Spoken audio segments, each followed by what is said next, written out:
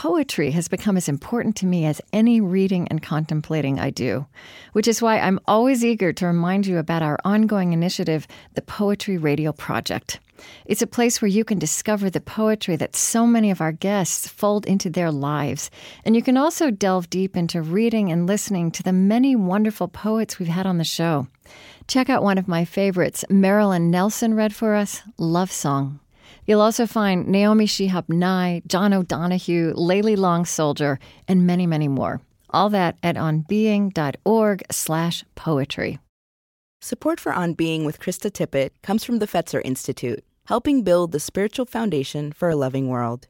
Fetzer envisions a world that embraces love as a guiding principle and animating force for our lives. A powerful love that helps us live in sacred relationship with ourselves, others, and the natural world. Learn more by visiting Fetzer.org. A dysfunctional family is any family with more than one person in it. That's vintage Mary Karr, the poet and writer of salty and lyrical memoirs like The Liars Club and Lit, in which she traces her harrowing childhood in Southeast Texas with a mother who once tried to kill her with a butcher's knife and her own adult struggles with alcoholism and breakdown. Mary Karr is captivating in writing and in person for her ability to give in to what is funny and wild in life's most heartbreaking moments. And she embodies this wryness and wildness in her lesser-known spiritual practice as a devout Catholic, an unexpected move she made in midlife. I started praying. I got on my knees. I mean, even after 35 years of agnosticism, when you land in a mental institution, you have to say to yourself, my ways of moving through the world are not succeeding.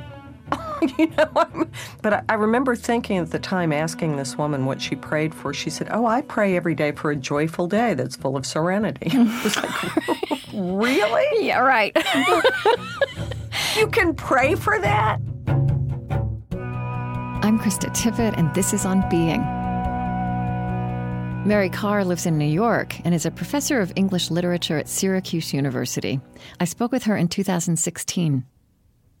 So you may know then that I start my interviews by wondering about the spiritual background of someone's childhood. And clearly, your spiritual background was not religious.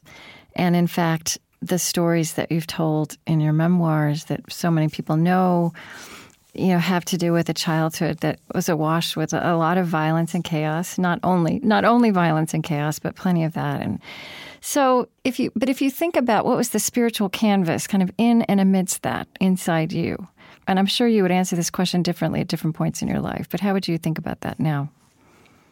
A lot of terror. Yeah, it was a lot of terror, and fear, and suffering, and loathing, and self-loathing. And, it's the great thing about a really miserable childhood is the rest of your life looks like you've improved things. When really all you've done is grown up and gotten car keys and a credit card, But you feel like you've made some great advance. And you have said poets were my first priests and poetry itself my first altar. I think that's right. Yeah. Did you think of it that way then, or do you think of it that way in hindsight? I think I always sort of did. Mm-hmm. It would make a lot of sense to Freud. I mean, it was the place I had contact with both my mother and my father, is around language in a way. My father's stories and my mother's love of literature. Yeah. Which strikes me as somebody who grew up in that part of the world kind of as really unusual that your mother had that love of language. I mean, you talk about being able to calm her down or draw her out of a sulk by reciting E. E. Cummings or A. A. Milne, but that's amazing to me. I know, right? Yeah. No, she was a marvel for that place and time. And so, yeah, I mean, it was, what would I have had to be? I don't know. A hooker, a serial killer, a poet. That's kind of the lineup. Right. I heard your interview with Terry Gross, and I was so intrigued as you talked about your religious life now. And then when I started rereading you and reading The Art of Memoir, reading some of your newer works and Lit, it seems to me also even and I don't think I want to go here immediately, but there's a sense in which many of the ways you talk about writing memoirs there's a spiritual discipline to that. I think that's true. I think that's really true. I mean, in an age when even to use the word truth, or even to say the word truth, it always comes now with finger squiggles around it. It comes with quotes around it. Yeah. As though, how dare one presume to know the truth? But I believed that one could. I believed that, I guess for me, having such complicated feelings about my much-loved, fairly troubled family, I just felt like I had to figure out what had happened and why I felt so bad. Yeah. Or I just wasn't going to make it. So the idea of trying to kind of even believing that there was such a thing as truth and that it could possibly in any way be knowable by a person through self-reflection and, therapy and talking to people and fasting and prayer and eventually talking to Jesus, that there had to be some way of I believe that, that the truth would set me free. I believe that. Because as I said, I was lied to so often and with such conviction by such really talented liars. Just some really able artists. Well, and the people who were supposed to be actually teaching you the truth about life. I mean, in a perfect world, right? Right. I mean, we're all lied to by our parents. That's it. I mean, let's face it. We're all lied to, either intentionally or not intentionally. Mm-hmm. But again, in an alcoholic family, I think you start with that big lie, I'm not drunk. I mean, it's just, you're just told that so many times. Or everything's okay those are the two big ones. Mm-hmm. In a family where there's a lot of hard drinking, people are always saying, oh, it's fine, it's going to be okay. No, everything's all right. But last night you were wagging firearms in our kitchen, Mom. Yeah. I mean, come on. So, right. And again, my mother was a seeker. I mean, she went back to college when I was a kid, and, she studied philosophy. I mean, she spent probably too much time for somebody as moody as she was with French existentialists. But, and she did yoga. Nobody did yoga. Wow. I mean, I guess all readerly people are seekers, aren't we? I mean, is that not true? Yes, and also attending to interior life, which is not necessarily such an American thing to do. Right. It's very unseemly. Yeah. It's very unseemly. I mean, I think of, Josh Schenck has that great book, I think, called Lincoln's Melancholy, about Lincoln's depression and about the kind of... And I think, again, the blessing, I can see it now that I'm not in it, but the blessing of a really depressive early life and I don't think my childhood, there were plenty of worse childhoods, but I think it does deepen you to be dark-minded. If it doesn't, and if it doesn't kill you, right? If it doesn't kill you, it does, and it gives you a lot of... I think if you're lucky or if you come out the other end of it, it's also brings you to compassion, I think, for other people. So there's this phenomenon that you write about in yourself and also in your students that when people first start writing, they're often actually not writing about the person they really are. And you had this... Always? You had this epigraph from Thomas Merton to The Art of Memoir, which is, just a very poetic way of saying, he said, every one of us is shadowed by an illusory person, a false self. I wind my experiences around myself and cover myself with glory like bandages in order to make myself perceptible to myself and to the world, as if I were an invisible body that could only become visible when something visible covered its surface. But then do we not even, we don't know how to express that true self? Well, we don't know what it is mostly. I mean, I think when I'm at some point, and I think this comes from, trying to meditate over a period, I still think of myself as a rank beginner, but over a period of decades I've been trying to do this. And if in those moments of terror or judgment of other people or of myself or thinking I know things I don't know. I mean, when I first got sober, I had this sort of Virgil, this kind of spiritual guide through the hell of early sobriety, who would say to me when I would tell her something I was afraid of, she would say, "What is your source of information?" And 99% of the time it was, I thought it up. Okay. I had all kinds of magical thinking.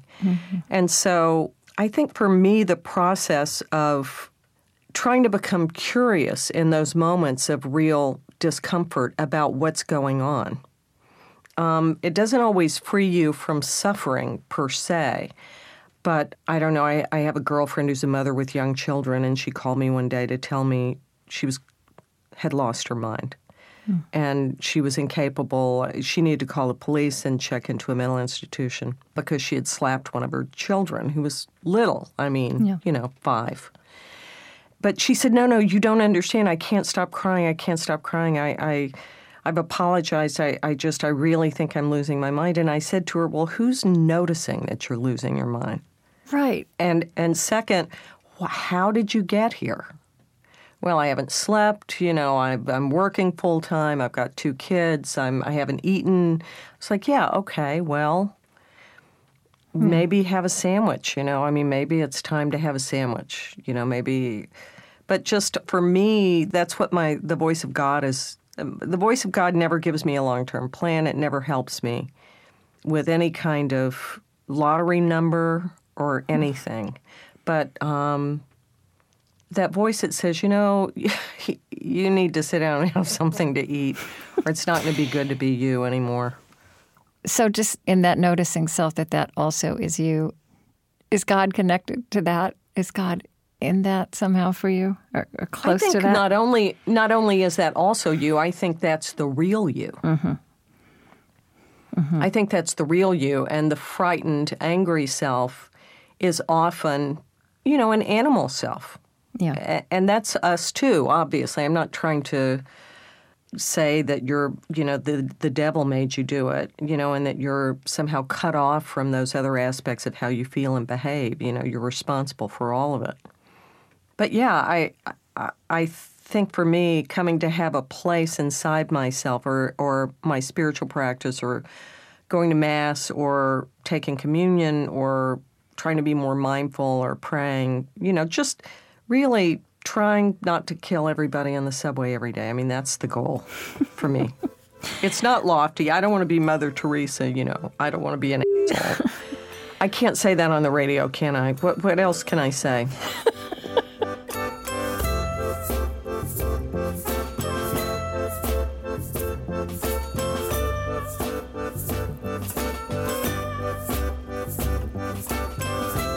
I'm Krista Tippett, and this is On Being, today with the poet and memoirist Mary Karr.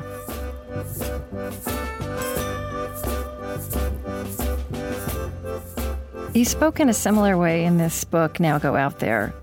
Actually, and the kind of subtitle is And Get Curious, which was a graduation speech, right? Graduation taken from his commencement address. Can you believe they gave me an honorary degree? I'm so undegreeable. But they... yes, I can, actually. It was so fun. It was really fun. I've never dreaded anything more than that graduation speech. Why? Why? There had been a huge uproar that they were even having me be the commencement speaker because there had been a rumor on campus that it was supposed to be Jimmy Fallon, which was like a complete lie. But you asked, do you want like the local poet or, old maid school teacher, or do you want Jimmy Fallon? It'll be Jimmy Fallon every time. So so there were like protests, and people wrote the chancellor and said, can't we afford a real graduation speaker? Do we have to have this person? No, it was terrible. It was a huge thing on the internet around Syracuse, like how awful this was, and that I was going to be the commencement speaker. And so my level of anxiety when I was working on the speech, and then, as I often do once I've worked on a talk, I just, at some point you have to just let go of the outcome, and you say, look, if they boo and they throw things, it'll last for 20 minutes and then it'll be over, and, I'll have an anecdote. It'll be fine. I'll go back to my life. Yeah.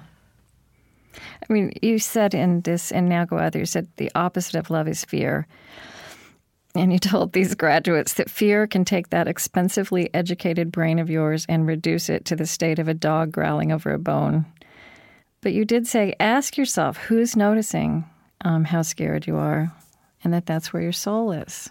And if you can get curious about it, you get less scared, which is... I think that's right. I mean, if you can just sort of see these scary events as kind of practice to notice what's going on. Yeah. It's interesting because most of that feeling that you have so often when you're terrified, it really is the same feeling our, Neolithic ancestors had when the saber-toothed tiger was bounding out of the... I mean, you feel like you're going to die. I mean, the feeling people have when they're heartbroken or they're terrified is, I'm going to die. I will die from this grief. I will die from this fear. And if you can wake up into it and look at it and just sort of say, well, yeah, I'm going to feel this way for X amount of time. What's causing this? Yeah, and something I like about the way you talk about getting real or getting in touch with your true self is also you're not, you're proposing very gentle ways in, like you're not saying analyze it or interrogate it. You're saying, just noticing, getting curious. Like those are soft actions. They're much closer and easier to get at than attacking a problem, right? But it's also one's instinct, if you are afraid, if you're anxious, is to make it stop. Right. If you're afraid, if you're anxious, if you're angry, if you're heartbroken, one's instinct around it is usually violent. Right. And that interior violence is so...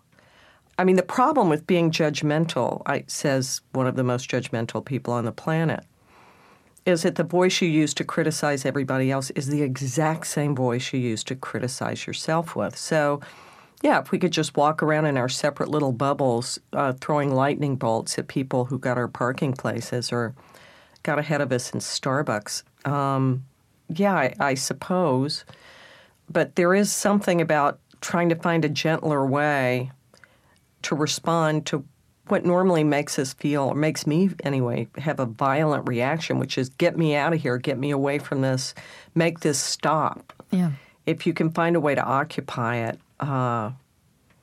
It's also, I think you find yourself saying true things. I remember when I first met my agent and I was a young writer and I wanted so desperately to have an agent and to write a memoir and be able to buy a Toyota. like that's what I wanted, was people to buy a used car but not have to take public transport to my kids after school.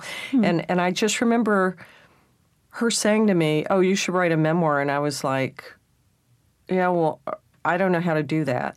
And she says, well, you just write a proposal and send it to me. And I said, well, I don't know. I'm a poet. I don't know what that would look like. And I would never have said that. Instead, I would have faked that I knew what she was talking about. And then as the date came when I was supposed to give it to her, I would have found a reason not to do it or to get drunk or to, not show up, just not even try in a way. Before you met her, before you really embarked on this career of writing, or maybe even really saw yourself as a writer, you pretty much... I don't know, there's somewhere that you note the connection between breakdown and breakthrough. Right. Is it a nervous breakdown or a nervous breakthrough? That's right. That's a good question. Yeah. Because you had both, right? Well, I think every nervous breakdown is a nervous breakthrough if you let it be. Yeah. I really do. I really believe that. Yeah. I believe that it's the old Hemingway saw of, all of us are broken and some of us get stronger in the broken places. Yeah. I mean, here's something else you said. You called the place you went the mental Marriott. It was. In this graduation speech, now, which isn't now this book, Now Go Out There, you wrote, the loony bin is where I learned that as deep as a wound is, that's how deep the healing can be. Right. Yeah, I mean, if you think of it that way, I mean, however high the fever is that you have, when it breaks, you're that much... You've come that much further forward. And the sense of resilience one has, I think, I mean, I'd spent my whole life, my mother, was in a loony bin when I was little. I spent my whole life thinking, I'm going to go crazy like my mother. And then my kid was, 3, and I went crazy like my mother. And there I was, checking into a mental institution. It was such a relief. I was like, no, but I got there, and it was, it was a lot of codependent nurses asking me how I was feeling and trying to make me little cups of tea and sitting around rooms with people, moving your Monopoly tiles real slow. I mean, it was a restful, quiet place where I got to say, yeah, it's hard to be me. It's been hard to be me, everybody. Remember I was saying that before? Well, here we have external evidence that I might not be up to it. Yeah, and the word quiet actually comes up a lot when you're writing about that time. And there were a lot of hard things you were having to face. Your marriage was failing, but in quite a few places you use the word quiet. I think there's this one place I think you say that you started to write differently, that there was a polished quiet around the writing, which is such a lovely image. I think I just got, that idea of trying to say something small and simple and as true as possible. Yeah. Really, in some ways, starting to write about what I wanted to write about when I was in the 4th grade. I mean, I have that journal from 1965, so I was 10 years old, where I say, when I grow up, I will write 1/2 poetry and 1/2 autobiography. And what else do I say? I say, I'm not very successful as a little girl. When I grow up, I will probably be a mess or something like that. And instead of trying to act like I knew what was going on, to write as if I were a mess, which is how I felt. There just felt like there was less posing to it. I mean, obviously, when you write anything, you're constructing a voice and you're constructing a self, and there's artifice to it. You're trying to make the sentences sound more interesting than you are in your normal life. So, but I did feel like I got closer to who I really was at some point, and I stopped trying to sound like Nabokov, say, and started trying to sound like, who's this genius, and started trying to sound like this, Aborigine from East Texas. I was with, a couple of weeks ago, do you know Sylvia Borstein? She's a Buddhist teacher. She's wonderful. She's on the West Coast. And I did a little bit, just some sitting with her, and she introduced this concept which seemed so radical to me, which was about not so much having a mantra or even following your breath, but about sitting and just kind of noticing, taking in the natural peace and ease of your mind. Okay, I know, and that's how I felt, right? Because you're like the natural peace and ease of my mind. Also, and that was such a crazy, just such a foreign idea to me.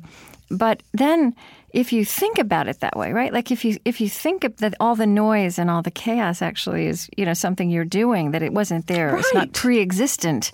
It doesn't have to be that way. And I was thinking about that as I was reading you about being at the Mental Marriott, and what settled. It feels like you started to, that natural peace and ease of your mind, which you've never been allowed to experience, was present to you in a way, or at least, I think in moments, praying. Right? You started praying, yeah. I started praying. I got on my knees. I mean, even I, after 35 years of agnosticism, when you land in a mental institution, you have to say to yourself, my ways of moving through the world are not succeeding. Yeah. I'm in custodial care. Right. People won't let me have sharp knives. There's a reason that people are looking at me with concern. So, but I remember thinking at the time, asking this woman what she prayed for. And I would pray to stand it. I would pray to, let me get through a day. Let me just get through this day without killing myself or anybody else. And I remember this woman saying, I thought of that when you said, I said, what do you pray for? She said, I pray every day for a joyful day that's full of serenity. I was like, really? Yeah, right. You can pray for Tell that? me another one, yeah. Well, so what happened I want to know what happened with Sylvia Boorstein when you started. Well, okay. So once she told this story, which to me also I couldn't stop thinking about, which was about 20 years ago. She was watching Larry King interviewing a Swami, some kind of wise man. And Larry King, after talking to this man for a while, he leaned forward and he said to him, "How did you get it so quiet in there?" And the Swami said, "It is quiet in there. We make it noisy." So I'd been thinking about that for a couple of days. And then comes this morning where she says, all right, she said, today, all I want you to do is just kind of feel the natural peace and ease of your mind. And it was, I had, my story is different from yours, but, I also, that's not even something I ever probably wanted or thought would be interesting, for one thing, right? Well, right. It sounds boring. Yeah, it sounds boring. But it's actually there, right? I mean, I don't think I couldn't hold it for more than a few minutes, but it's up in there. Yeah, it's up in there. Quiet, it is that peace and ease. Well, it's like it's elemental, right? It's like all these layers are on top of it. But seriously, when there's descriptions you have in lit of then your marriage is troubled, but even in the midst of that, you're taking it in differently, right? Yeah, I love that. I love that thing Thomas Keating says about practicing mindfulness, and that it's sort of like there's a bunch of water that has mud and silt in it, and the longer you practice, the more that just kind of settles to the bottom. Mm-hmm. And you don't feel any peace. You might practice for days and weeks, and it's just cloudy and noisy. And he says what you don't realize is that healing is happening, that stuff, by doing that, you are settling it. But you don't notice it because it hasn't settled yet. You have to just how difficult just to keep sitting there. Yeah. Yes. And unfamiliar, right? Oh yeah, right. Because I would rather snort cocaine and make out with the FedEx guy. Yeah. Yeah. Right. Yeah.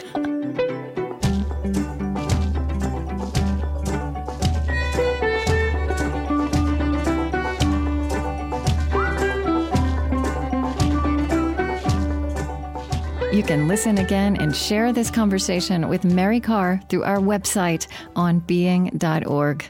I'm Krista Tippett. On Being continues in a moment. On Being is brought to you by the John Templeton Foundation. The Templeton Foundation supports academic research and civil dialogue on the deepest, most perplexing questions facing humankind. Who are we? Why are we here? And where are we going? To learn more, please visit templeton.org. The Templeton Foundation. Stay curious.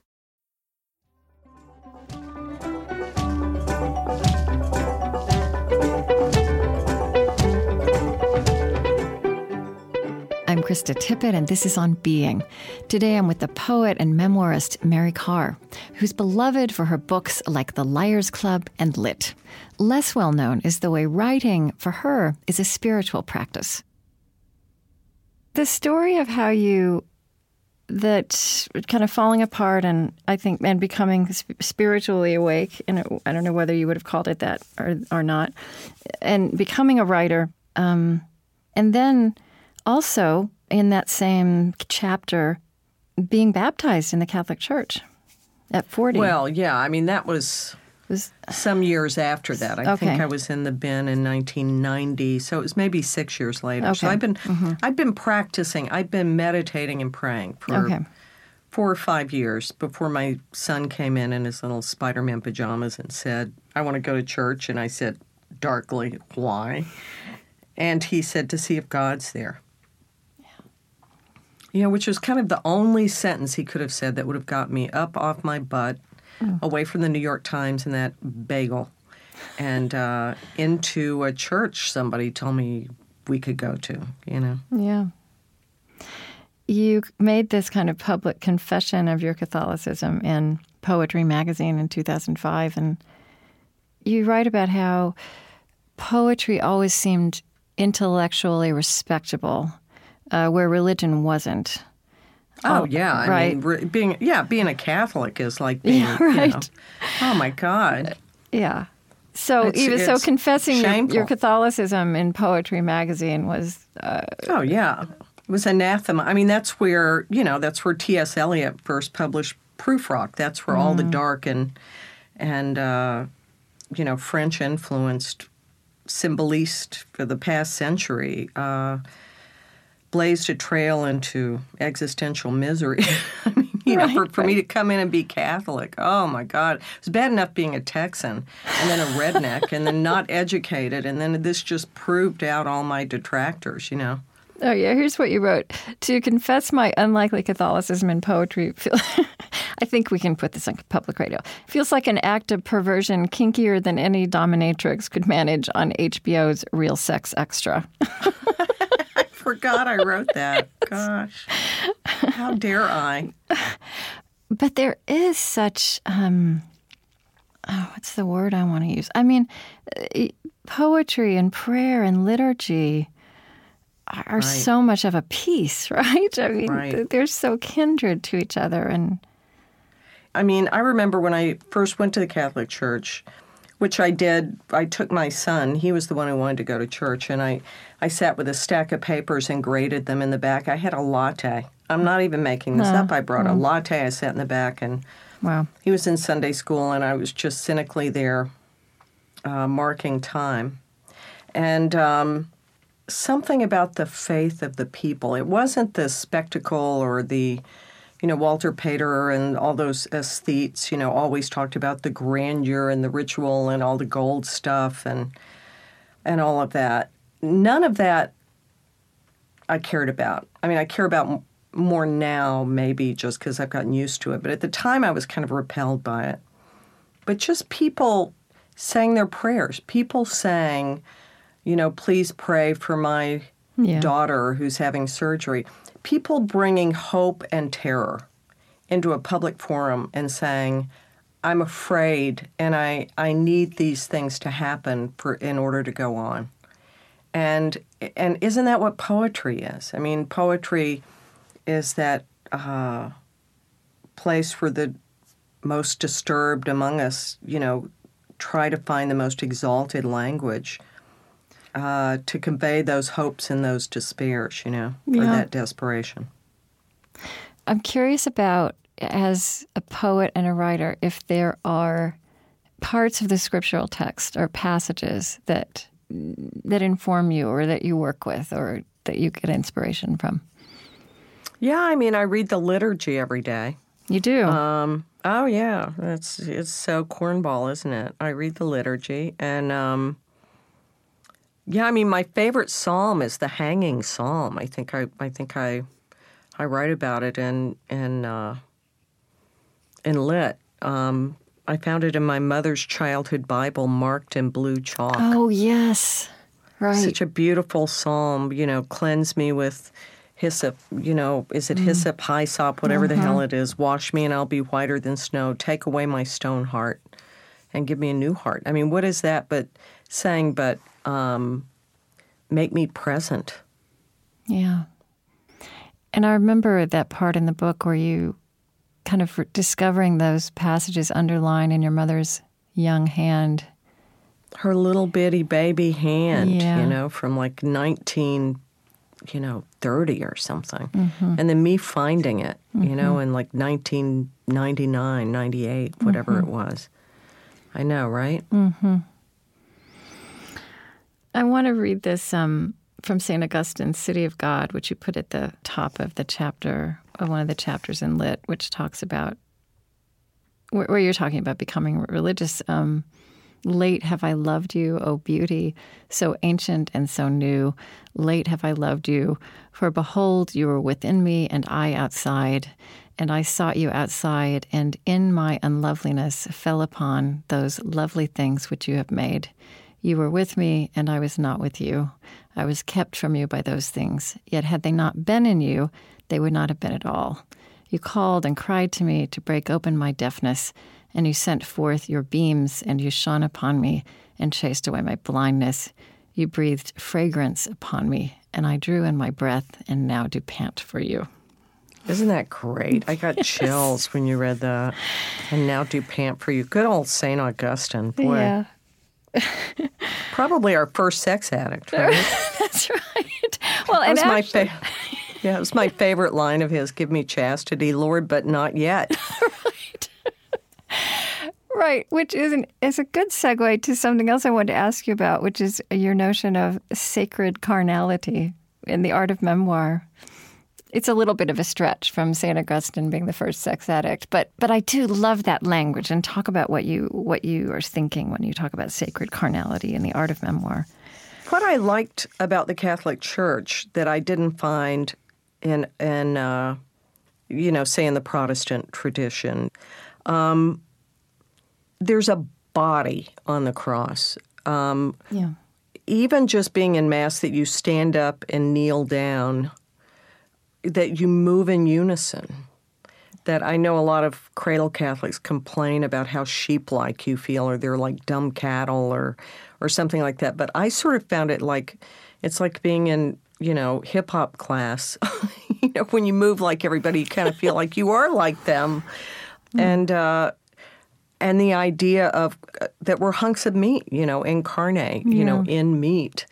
That it's not metaphorical, the idea of Jesus and the Eucharist. It's not a metaphor that you're going to be renewed. It's not a metaphor of his body or his teaching, quote unquote, or his love or whatever. It's his body. Yeah. It's so lurid. And I remember looking at the body on the cross and saying to my son that I don't even remember whether I ever wrote about this or not, but I remember looking at it before we were baptized and saying, I don't get this whole crucifixion thing. It's so awful. I mean, this suffering, beaten, critter, nailed up there. It's just so gross. Why don't they just have, you say the jump rope rhymes and then you're redeemed. And my kid, who was young, like maybe, 8 or 9, said, who would pay attention to that? Right. And he said, this is like Pulp Fiction. My mother, the one time I left him with her, had let him watch Pulp Fiction when he was like 7 years old. And he said, this is like Pulp Fiction. It's just like, everybody is going to gawk at this. Right. And then I suddenly thought, what else would we pay attention to as human beings but this grisly, awful, morbid thing? You're not going to look at that and say, oh, you don't know about suffering. You're God. What do you know about suffering? You're going to look and say, oh, you were a hunk of meat like me? Yeah. Oh, wow. That's a radical, that idea of descending theology of the Spirit being in these hunks of flesh. It's wow. It's a big deal.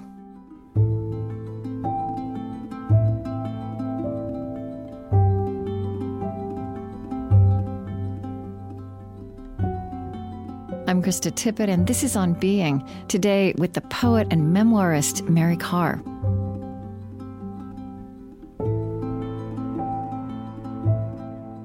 We talked a little bit about truth when we started speaking a little while ago, and what a kind of troublesome concept it is for modern people, whether there is any such thing as truth. And as a memoirist, the truth that you're remembering at any given moment is shifting depending on who you have become, right? What you can see.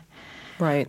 We're talking about something that is, even the incarnation, especially the incarnation, is on the one hand the most literal, concrete, elemental image you could have, but it's absolute mystery too. But it's in but in Catholicism, it's in the realm of truth. It's just so. I wonder if you have conversations about things like this. With people who aren't religious and who are very sophisticated and intellectual. And both. Yeah. I've done both. But I remember before I did the Ignatian exercises, which I did like probably around 2098, it was all very metaphorical for me. Yeah. It was all very groovy, kind of New Agey. Resurrection was, starting over in some kind of hippy-dippy way. And in Ignatian spirituality, there's a thing you do where you compose a scene with your body, with all the senses. The compose is the way St. Ignatius writes about it. It's like, if you're at the Nativity, if you're at the crucifixion, what can you smell? What do you touch? What does the cloth feel like on your skin? What do you, hear? What do you feel? You try to put yourself bodily, Right. using your senses, into passages from the Scripture. It's a very powerful practice to take a passage from, Scripture and try to ask the Holy Spirit to put you somewhere, to place your mind and your senses in another place. I mean, it's a very radical, dangerous kind of prayer to make. And I did this over 30 weeks, and they give you a lot of different methods of prayer. And somewhere in there, all of the stuff that had been metaphorical became very actual for me. Mm-hmm. The idea of my sense of Jesus. I didn't like Jesus when I became Catholic. I came in on the Holy Spirit. And then I got that sense of Jesus that I just noticed that the people who are always doing, running the soup kitchens and taking care of the babies from El Salvador and bringing in orphans, doing all the good stuff, and who don't seem really angry and crazy and kind of pissed off. And really pious. They seem kind of realistic, always talked about Jesus all the time. So I thought, I've got to get on this Jesus boat. I've got to get with this Jesus program. And somewhere in there, all of that, I just found that I was able to practice it. Do I doubt? All the time. Mm-hmm. Sure, there are days that I wake up. I mean, to me, being a Catholic is like any spiritual practice. It's a practice. It's not something you believe. It's not doctrine. Doctrine has nothing to do with it. It's a set of actions. Yeah. Everybody talks about the doctrine. Do you believe in this? Do you believe in that? What do you do on a day? Yeah. Do you get on your knees? Do you try to practice charity? Do you try to apologize for your mistakes? Are you trying to live a life that is less shameful than the one the day before? Right. So I think that idea of sacred carnality comes in again, that you're talking about embodied truth, which is apprehended and lived. And how are you going to act? I mean, people talk to me all the time. I'm friends with Philip Roth, who's obviously doesn't believe in God, but he said, well, it's easy. He's 83. He talks about dying. He said, well, it's easy for you. You're 60. You're Catholic. You believe in this afterlife. I'm like, look, I don't think, the veil is going to be lifted and I'm going to be, flying through the air with a harp, with my mommy and daddy. I mean, I do believe there is something that happens after death. I don't know what it means, and it's not my business. It's not what I'm supposed to be thinking about right now. I'm just not in charge of that. I'm having a hard enough time just getting through the day.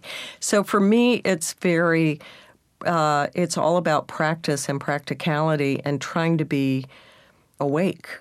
And that means getting under that fear and anxiety. I mean, for me, being Catholic or having a meditative or spiritual practice is all about just trying to be guided by something bigger than the part of me that wants to, French kiss my FedEx guy.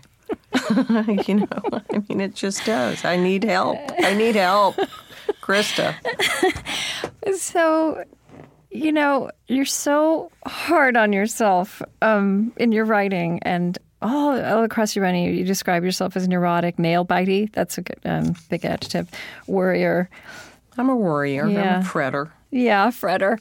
And I mean, even what you just said, you're so attentive to the struggle of being alive and, I don't know, let's say being true to whatever your true self is. But I do wonder, and I guess I ask this kind of hopefully. When I say this, I think as somebody who reads you, it's hard to read how hard you are on yourself, right? So, but can I say I think I'm less hard on myself than I was when I wrote that's my what last I wanted book. to ask. I wanted to ask if as you get older, if you're becoming kinder to yourself. I've got to tell you, I would not trade the age I am now. I would not be younger.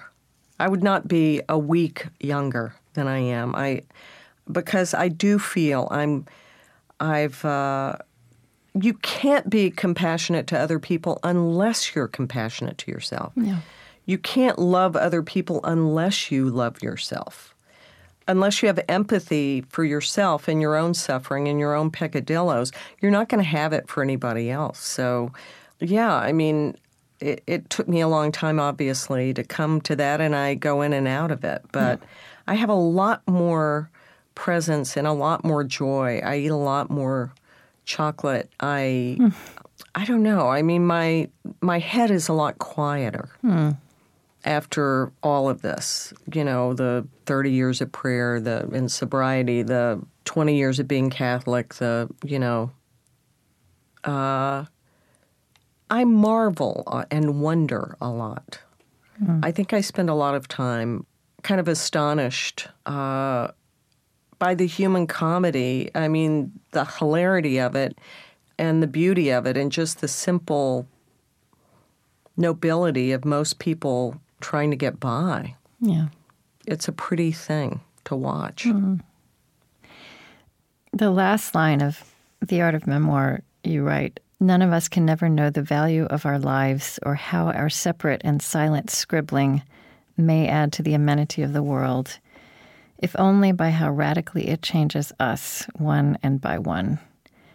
You're writing to other people, but, that speaks also to the fact that even as you do that work you're doing on getting by, trying to be better today than yesterday, there's this social good. There are these larger ripple effects that get set in motion, even by something. I mean, this is kind of a great mystery of life, even by something like writing memoir about the very particular world in which you grew up, the very particular parents you had.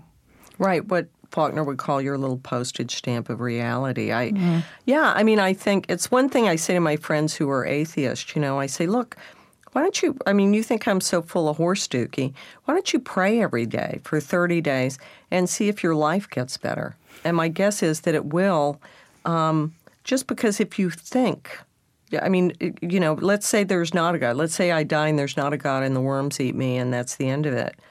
Daring to hope every day. It's much more radical, I think, to hope than to live in the despair I was born to. I think it's much more dangerous. I remember asking Tobias Wolff when he saw his movie of this boy's life, that great memoir, was it hard to watch? I watched it. I sat behind him and his family, and his mother was there. And I said, I cried. I said, that was so hard for me. Was it hard for you to watch? He said, oh, it was really hard. I said, what was the hardest? And I was thinking, when his stepfather is beating him and he's a young Leonardo DiCaprio, he said, oh, no, that didn't bother me at all. He said, it was the hope. It was when we're singing Christmas carols thinking, oh, this is going to be great. And we have this awful, awful family. Right. And it's much more radical, much more daring, and much more dangerous to hope. I think you've said similar things, that it's easier to write about those terrible, dramatic moments and harder to write about tenderness. Oh, yeah. Happiness writes white, as the de Montherland quote. It doesn't really show up on the page. Well, I feel like you've said this in a number of ways, but I do want to just kind of ask as we close how you would start to put words around this vast question of, what this sweep of your experience as a memoirist with the life you've lived, as a poet, and just as a human being, like how you would start to talk about what you've learned or are learning still about what it means to be human. Maybe that's surprised you as you've gone along. There's more joy than I knew. And the less scared I am, the more joy there is. The less in my head I am, the more south of my neck I live my life. The more awake I am, the more just simple joy there is. people always talk about the sunset and all that. So I don't get any of that. I have zero feeling for nature. But just, watching the old lady with the walker on my way to the studio, get off the bus in front of me and just watching how it was just so heroic. I was just looking at it thinking, this is, Homer wrote about this. I mean, just somebody struggling to move down the damn road, with all this effort all by her little ancient self. Good for her. It was just pretty to watch.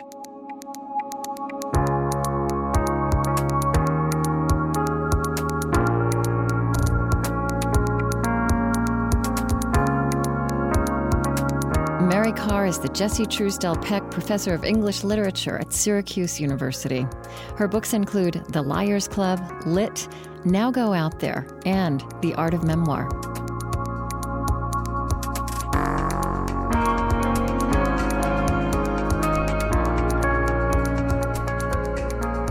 On Being is Chris Heagle, Lily Percy, Mariah Helgeson, Maya Terrell, Marie Sambalay, Malka Fenavesi, Aaron Farrell, Jill Ganas, Loren Dordal, Tony Liu, Bettina Davis, Bethany Iverson, Erin Kalasako, and Kristen Lynn. Our lovely theme music is provided and composed by Zoe Keating. And the last voice you hear singing our final credits in each show is hip-hop artist Lizzo.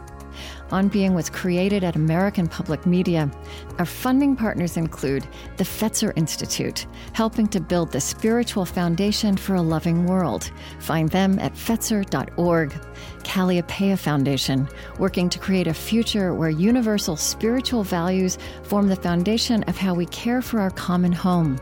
Humanity United, advancing human dignity at home and around the world. Find out more at humanityunited.org, part of the Omidyar Group. The Henry Luce Foundation, in support of public theology reimagined. The Osprey Foundation, a catalyst for empowered, healthy, and fulfilled lives. And the Lilly Endowment, an Indianapolis-based private family foundation dedicated to its founders' interests in religion, community development, and education. On Being is distributed by PRX, the Public Radio Exchange, and is a Krista Tippett public production.